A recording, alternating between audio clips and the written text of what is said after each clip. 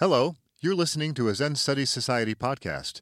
To learn more about our community of Zen Buddhist practitioners, please visit zenstudies.org. Hakuin Ekaku Zenji said, "Sentient beings move endlessly through the cycle of birth and death, enduring interminable suffering. Inhabitants of the heavenly realms who live in a state of continuous pleasure never have a chance to seek enlightenment. Both pleasure and pain, both happiness and unhappiness exist only in this human world. Whether you devote your time on earth to serious religious practice or idle it away depends on you alone. The time to gain release from that endless suffering is now. What are you waiting for?" And another section, this one from the True and Untransmittable Dharma. Now, as I recall the earnestness with which old Shoju entrusted his teaching to me, the way he told me how much he was counting on me, I feel an immediate need to run off somewhere and hide my worthlessness. I am divulging my true thoughts to you like this only because I fervently desire that you will expend every effort to make the true penetrating wind blow once again through the ancestral gardens and breathe vigorous and enduring strength into the fundamental principles of our school.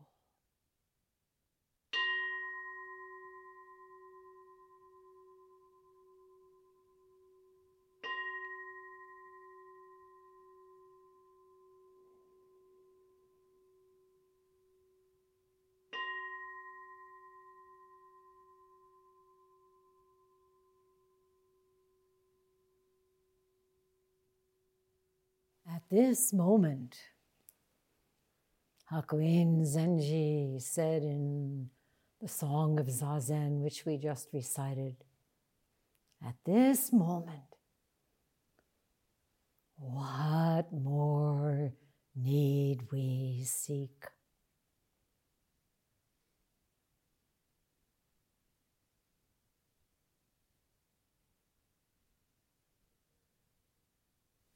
Snowflakes are swirling gently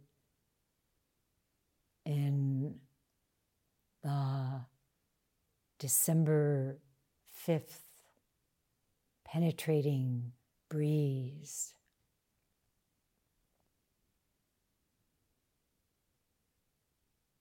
The form of formlessness.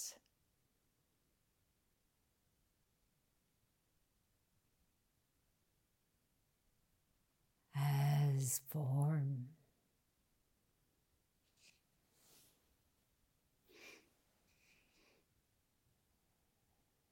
And disappearing.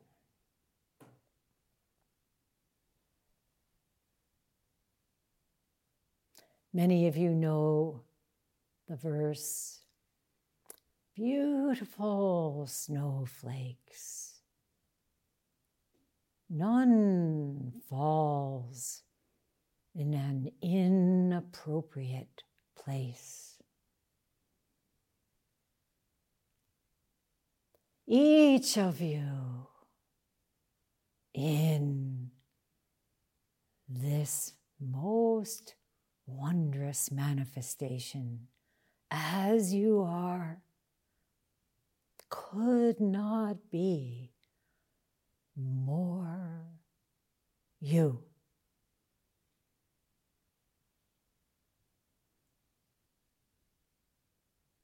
And it's so refreshing, isn't it?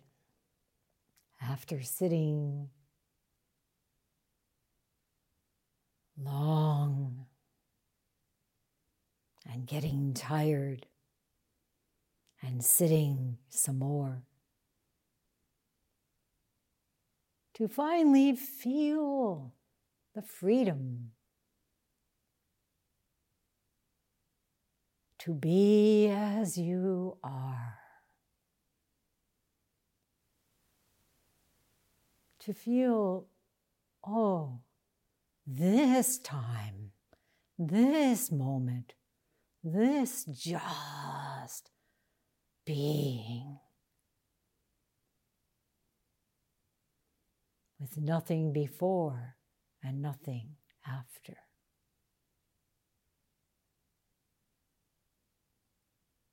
To experience for yourself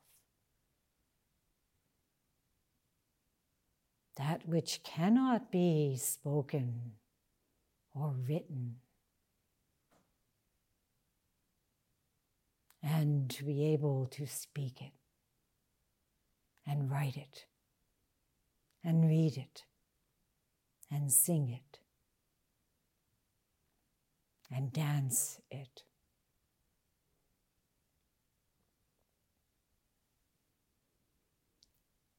So today is Hakuin Zenji's commemoration day. Everybody who attends Rohatsu session meets Hakuin Zenji on the 5th day of December. And everybody who does so has heard about his life. How many times? Impossible to say. His life is so interwoven with ours.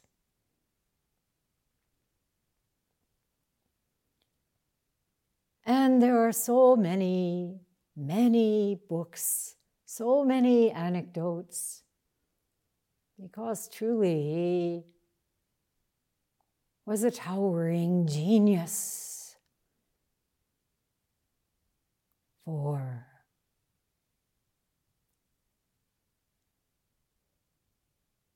the incomparable path of Zen.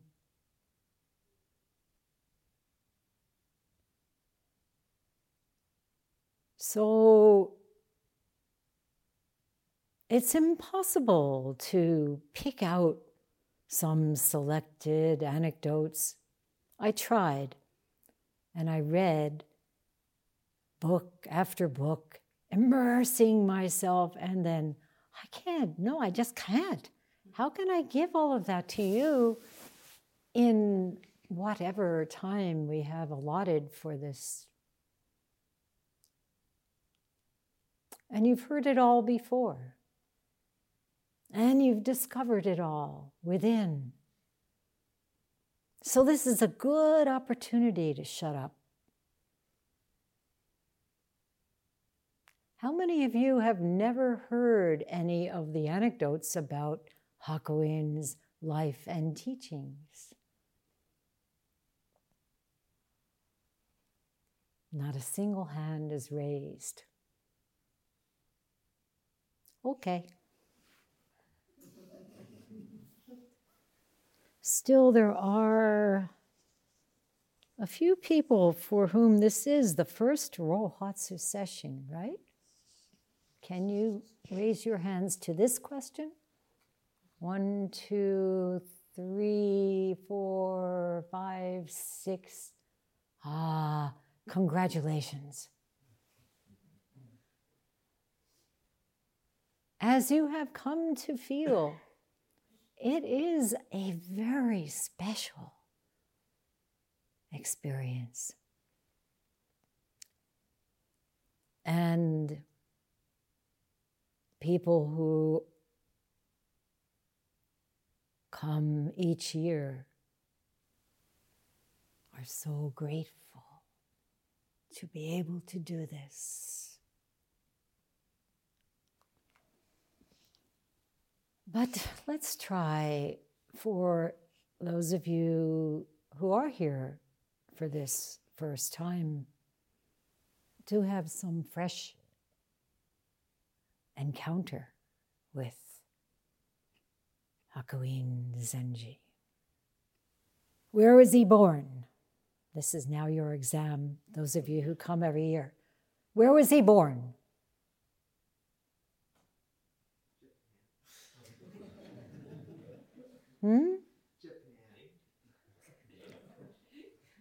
Jikyu, you were there. Where was he born? He wasn't born in Nara, was he? He was sure born in Hara. He was. Hara, a small village under a towering sacred mountain. Who would like to show us?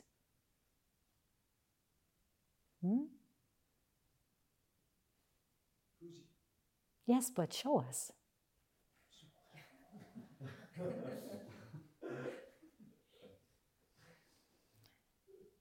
Mount Fuji, Fuji-san. In fact, Fuji-san and Hakuin Nekkaku are considered the two most important gifts Japan has to give the world. So he was born at 2 a.m. on the 25th day of the 12th month of 1686. This, in the traditional Chinese calendar, is the hour of the ox, the day of the ox, the month of the ox, and the year of the ox. So look at our ox. It is said that he carved that effigy himself before rather than after passing away. And we encountered it at Shoinji in the Founders Hall. Quite unforgettable, that experience.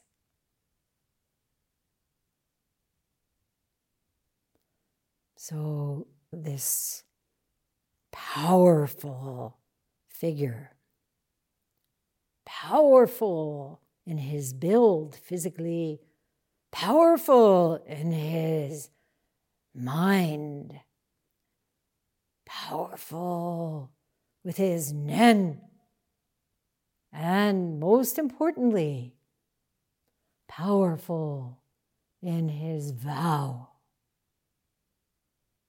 So when does the ox year come around again? Some of you may know. I know because Google knows. It will come around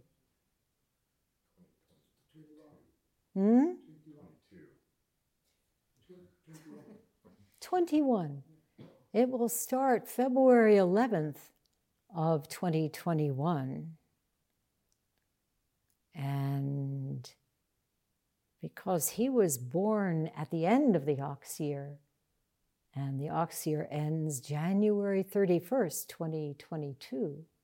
That's when we will have Ox celebration for Hakuin Zenji. So stick around. I plan to. But as we know, could be Dokuro will be doing. So this Hakuin Zenji, really amazing in his uncompromising approach to spiritual life. He was always driving himself and his monks. Never waste a precious second. Find out for yourself. Experience this again and again.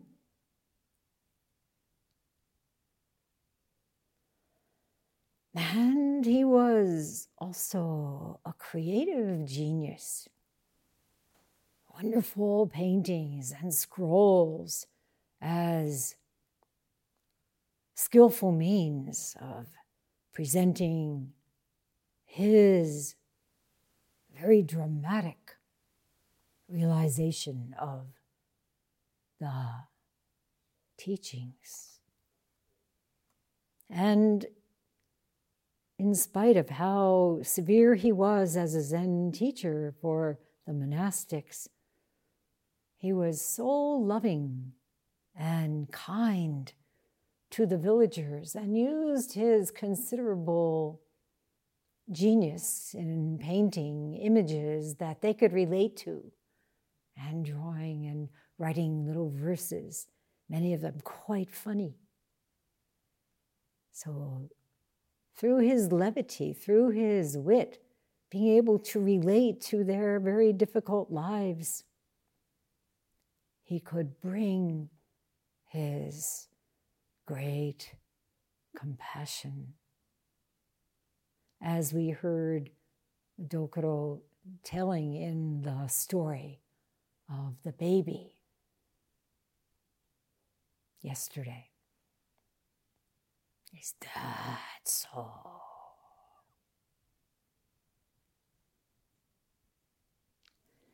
And there are certain themes that we come upon again and again in his teachings.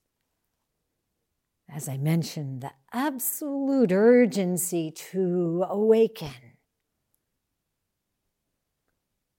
diligence, to make ceaseless effort. And his exhortations that we listen to each evening really bring that home.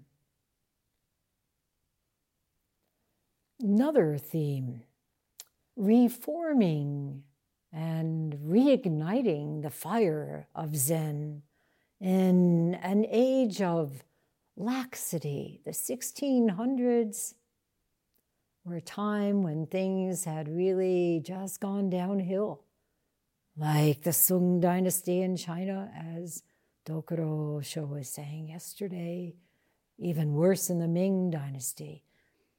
And this happens to the spiritual teachings, ebbing and flowing and restored and revitalized by really powerful teachers who come along maybe once in 500 years. Even Yogen Senzaki in our modern era, in the 1900s, constantly chastised the priests of Japan for their concerns for their own comfort and luxury at the expense of the parishioners who helped give them more than what they needed to live very well.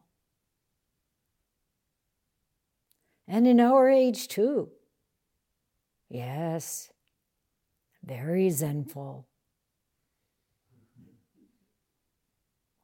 we really have to watch out. It's so tempting to feel, well, this practice is so wonderful. I want to share it. Let's see, how can I do that? Let's think about ways of publicizing what we do here and bring in more people. The impulse, of course, is a noble one to share. This is such a life-transforming practice. But how do we do it? So Hakuin revitalized training, and he organized the koan system and created one of the best known koans, the sound of one hand.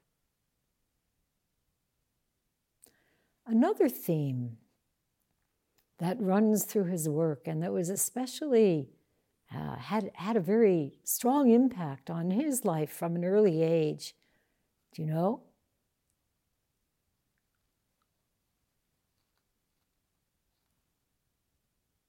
Hell. Hell. Some of his extraordinary visual works depict hell bodhisattva. To go into hell, this is Jizo Bodhisattva, to go into hell, to live in hell because of your great vow, not to try to escape suffering, but to live right in the midst of it. Great hell Bodhisattva.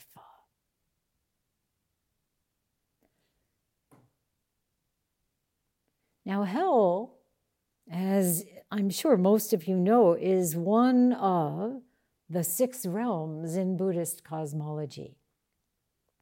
What are the others? Hungry ghosts. Hungry ghosts. Animal. Human. The Deva, God realm.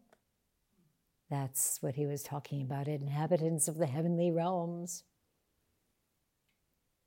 That's 4. I can't think of what it's called, the royalty or the superior. The fighting asuras. We're missing a realm. The God realm. The God realm. Oh, we talked about that. We got that one. Hell. Where we started, remember, a few days ago? Here we are. In what realm?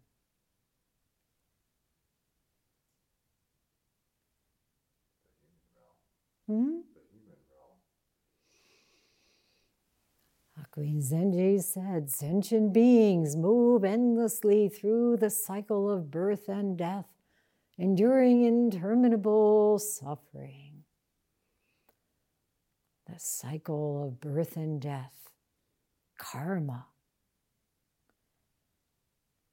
And then, in one of those realms, you never know, you might get there, heavenly realm, the Tushita heavens, where beings live in a state of continuous pleasure.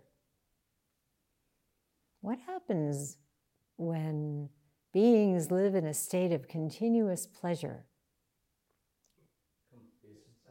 Complacency. They are, he said, they are not seeking enlightenment. They don't have that chance. So this complacency leads to what? Huh? You've heard of the fall? And there we go again. Oh, cockroach. Or whatever. So to be born in human form is truly rare.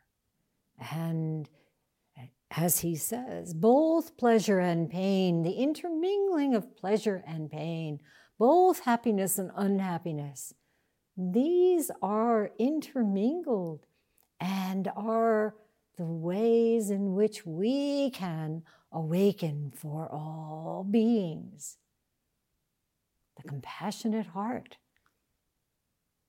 He says it exists only in this human world. So whether you devote your time on earth to serious religious practice or idle it away depends on you alone.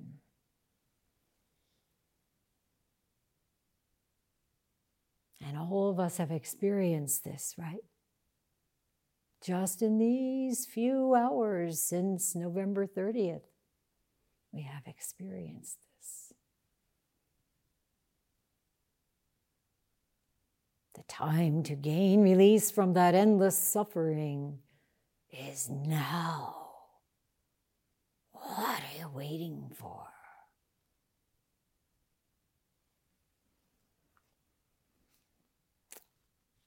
Now, most people, even in his time, did believe that there was a place called hell.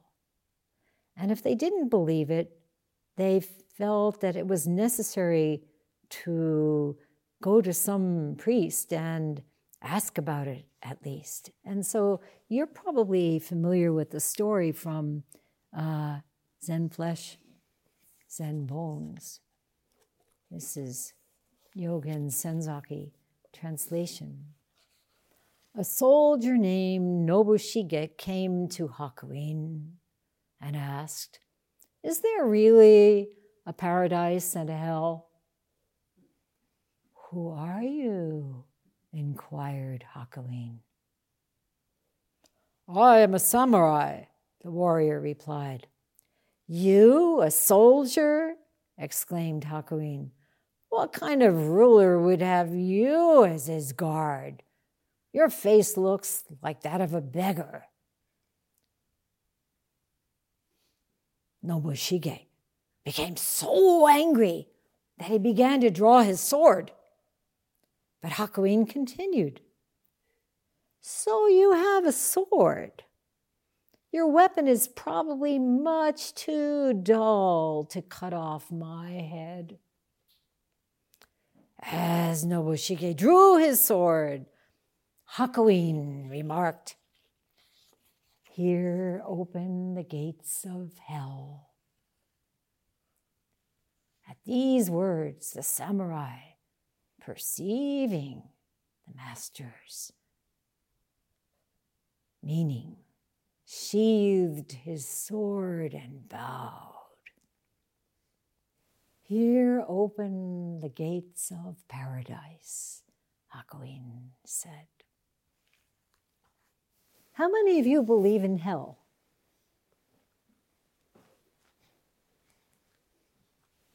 A place. Depends on how you define it. Yes. That's right. Well, in our contemporary culture, some of you may be familiar with a TV series that now is on Netflix called The Good Place. And it's about heaven and hell as places, not just as some kind of psychological, but as places, right? Not mere emotional and psychological states. And as I said, during session, we become quite aware of these states as having some sort of perceived reality, at least during the time that we're in them, particularly in hell. Not so much paradise. It doesn't seem to have the same conditioned quality, does it? It's only when something brings you back to some past event or emotional memory or something that takes you back into the suffering that is so easy to believe is real.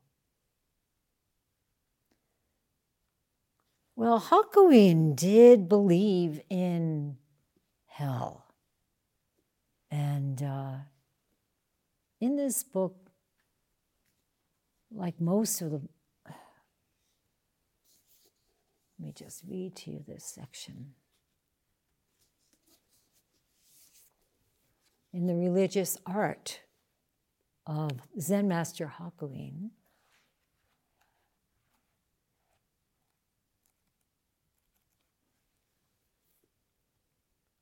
Katsuhiro Yoshizawa comments, for Hakuin, hell was very real. Throughout his writings, he vehemently denounces priests who reject the notion of a world after death, who deny a karmic link between this world and the next.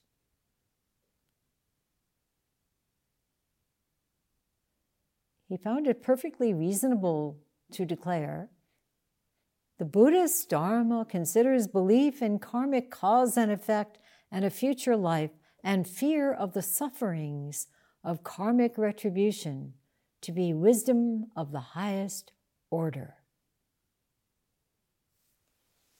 Now, I'm sure many of you remember that when he was 11 years old, he had a very deep and disturbing interaction with a Nichiren priest's description of hell.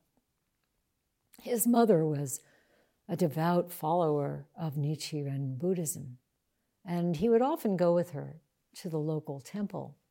And one day, when he was 11, the priest gave a sermon about hell, about cause and effect, and gave an in-depth account of the various torments that lay ahead. And so it caused 11-year-old Hakuin to reflect on his life up to that point. And he was acutely aware of his misdeeds, killing insects and frogs and reptiles, telling lies, starting fights with his friends. And he thought to himself, I am going to hell. How can I avoid it?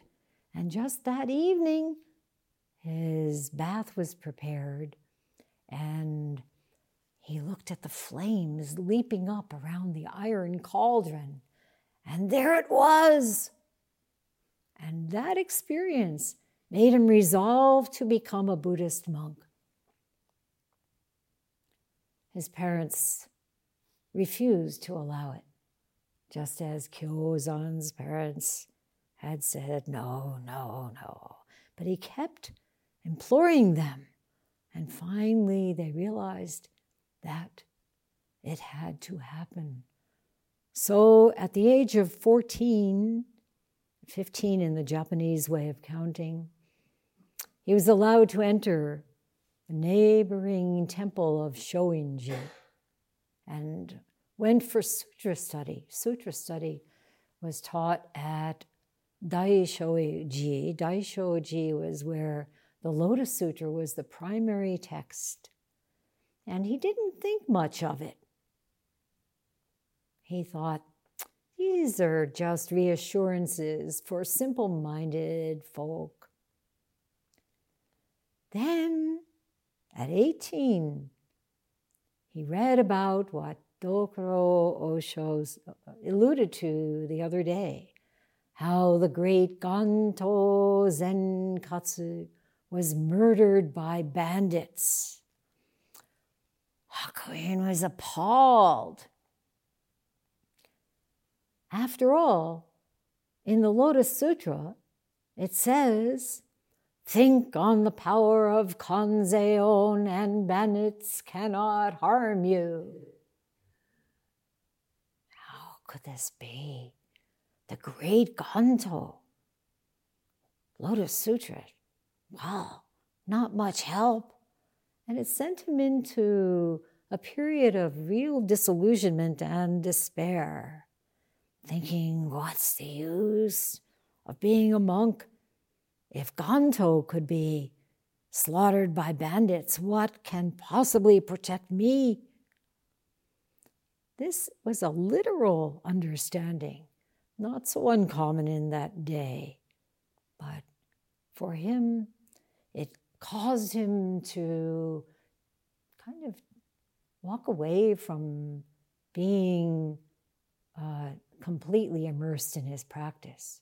And he started involving himself with literature and more with painting, and just every day feeling, what should I do? This is not what I am here for. What am I really here for? How many of you have had that experience where you just didn't know which way to go? Yeah. And what you thought you could believe in, suddenly the rug pulled out from under you. Now what?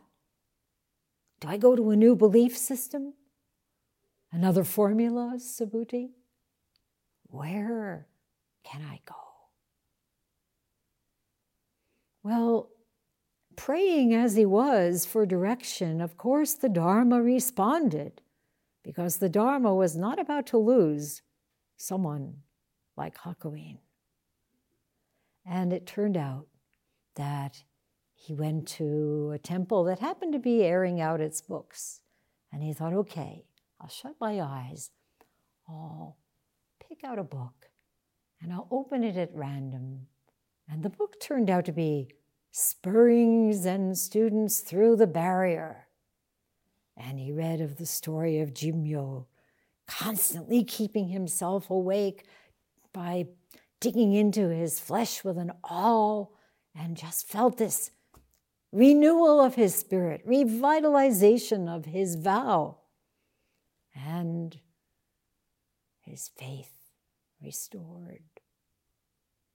And from that point on, he went on a long wandering from temple to temple, and finally back to Shoinji, where he happened to be sitting one day and Mount Fuji erupted. And such was his dedication that everyone fled, and he just kept sitting. So, went to another temple, lecture series was being given, sat through the nights, meh, meh, meh, meh. And in his autobiography, he speaks of what happened. One night, while sitting, I worked on penetrating the source of my self-nature, keeping at it without rest, pushing myself mercilessly. I suddenly heard the sound of a distant temple bell. Boom. My body and mind dropped completely away. Overwhelmed with joy, I shouted, "Old Ganto is alive and well." And he also said, from that time on, the banners of self-esteem soared up higher than the mountain peaks. I kept crowing to myself, no one in the past 300 years has achieved such a profound enlightenment. He was 23 years old. He was searching for what he felt in all of his travels he had not found, which was a greatly enlightened master. And it just so happened that he met someone who was a student of Shoju Rojin. In our chanting, we know him by his Buddhist name, Dokyo Eitan. Comes right before Hakuin in our lineage chant. And right after Shido Bunan Zenji.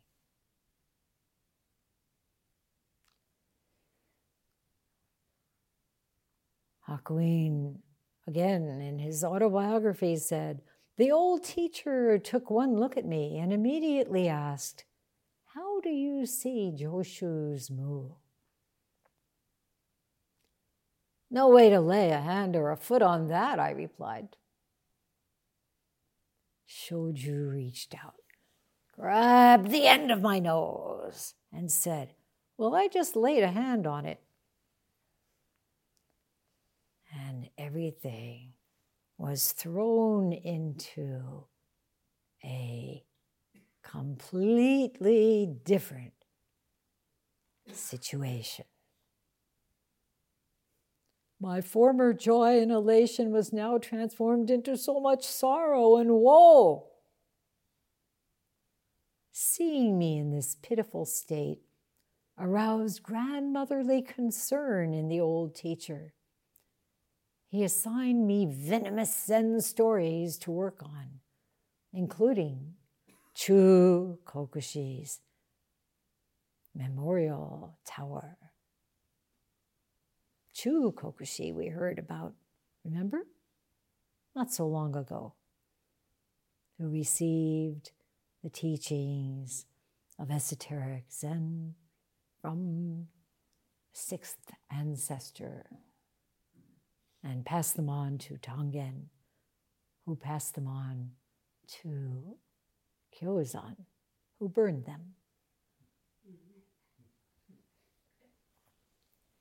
So Hakuin, staying with Shoju Rojin and being humiliated time after time, being called a poor hole-dwelling demon, and continuing with great fervor and going out on takuhatsu, as we will be doing this evening, chanting Ho, which, as you know, means Dharma. Ho. And had a very well-known encounter with an old woman and a broom. I'm sure all of you know about that. We will not have her here tonight, as far as I know. But what do I know? One of us could be transformed.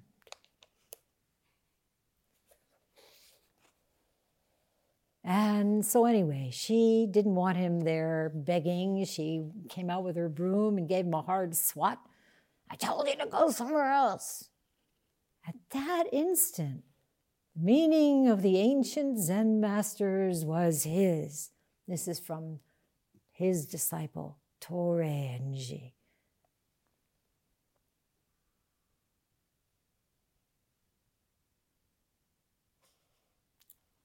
And he went back to Shoju's place, who saw from the look on his face what had happened and welcomed him with delight. "You have come through," he said.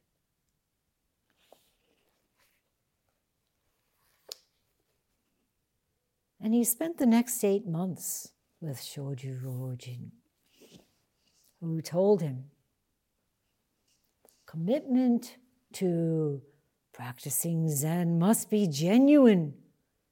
Practice must be true practice. Realization must be true realization.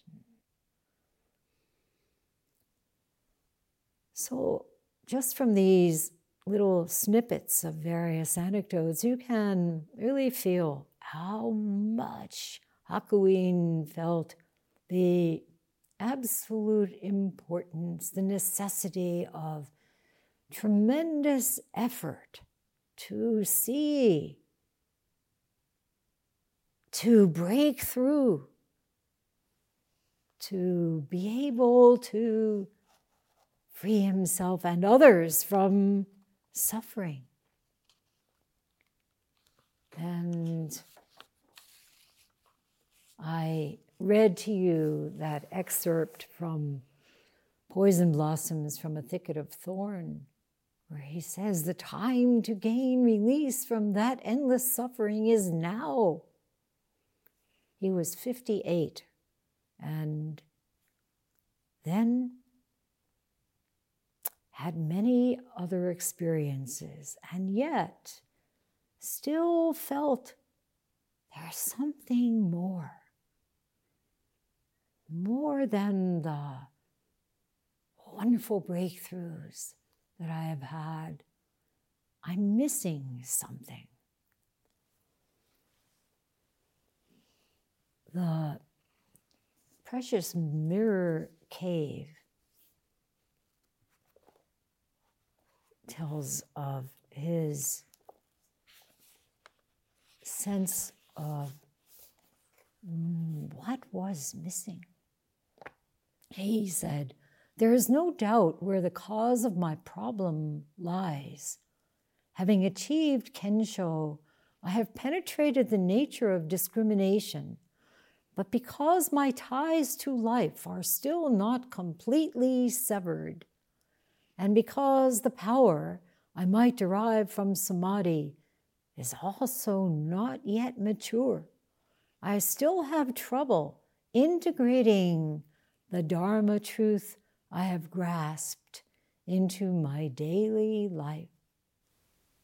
Some of you may have some glimmer of this kind of concern when you have realized something and still are wondering what happens when I go back.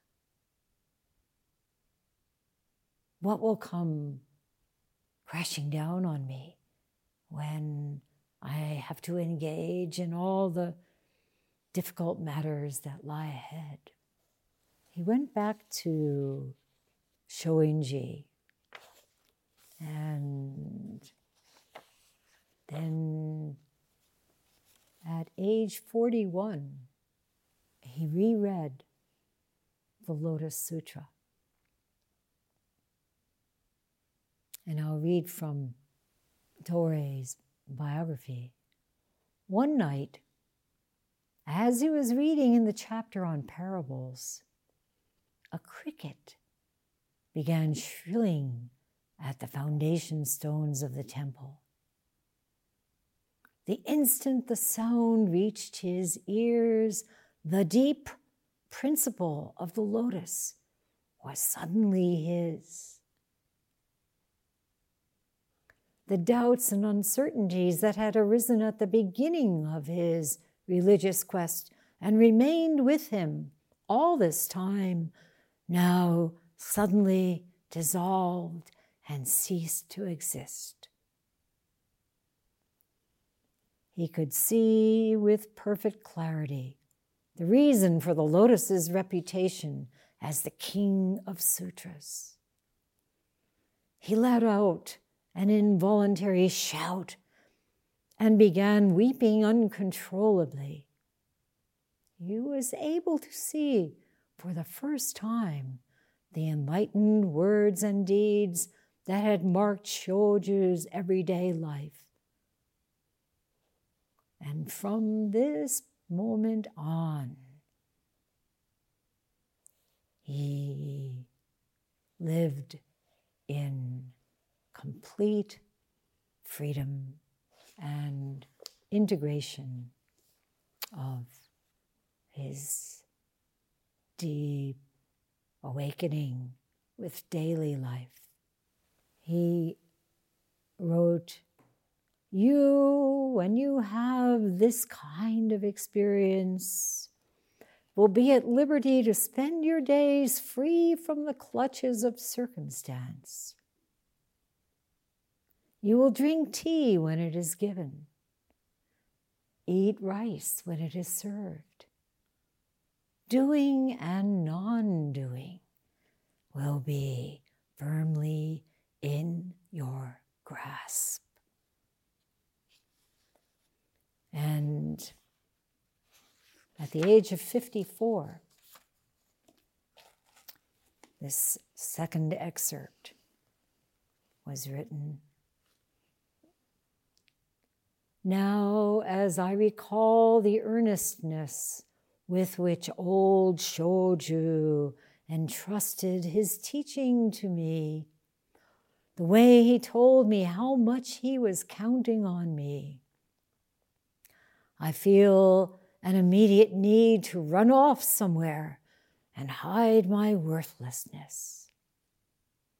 I am divulging my true thoughts to you like this only because I fervently desire that you will expend every effort to make the true penetrating wind blow once again through the ancestral gardens and breathe vigorous and enduring strength into the fundamental principles of our school." And that was at the great lecture meeting that he gave at Shoinji with 400 people in attendance. And you have to know, Shoinji was such a poor, rundown temple, very small, still is today. There were no places for people to sleep, and everything that brought them there was so important to hear this great master. They were willing to go through whatever difficulties that being there would bring. We're so fortunate to have this beautiful place, to have Eido Roshi's keen awareness of the very best possible surroundings and atmosphere, and everything is so beautiful. And we are sitting in such a paradise and being served such delicious food. Not maggoty rice the way Shoinji had and watery soup, but really nurturing and nourishing food of all kinds. And how can we do anything less than what Hakuin Zenji said, to expend every effort to make the true penetrating wind of this great practice? How can we thank our teachers? Truly, I feel an immediate need to run off somewhere and hide my worthlessness when I think about everything that they went through to bring this incredible practice to us here in America. What they endured.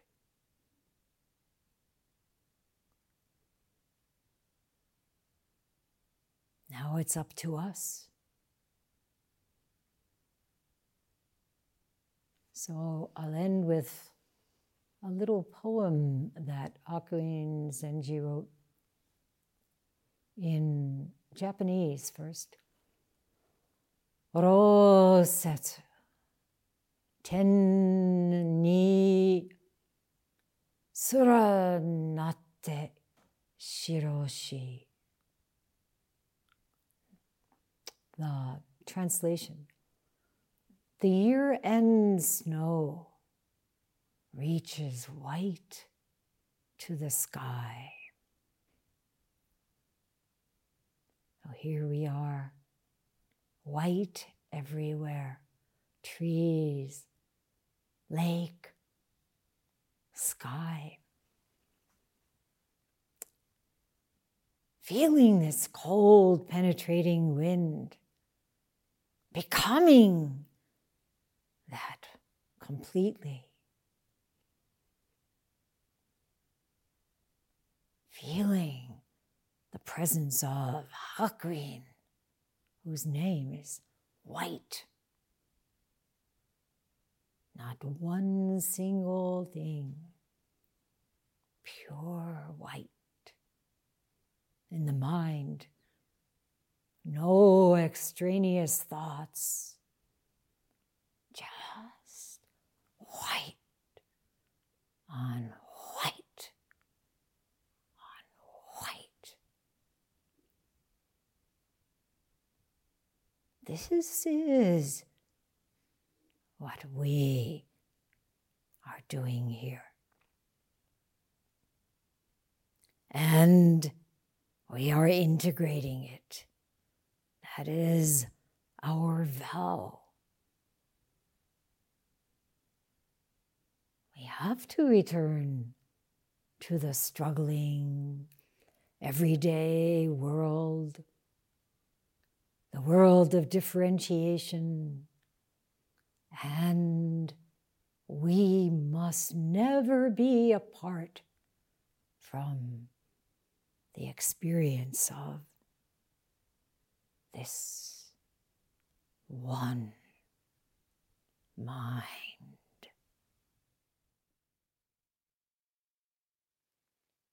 This has been a Zen Study Society podcast.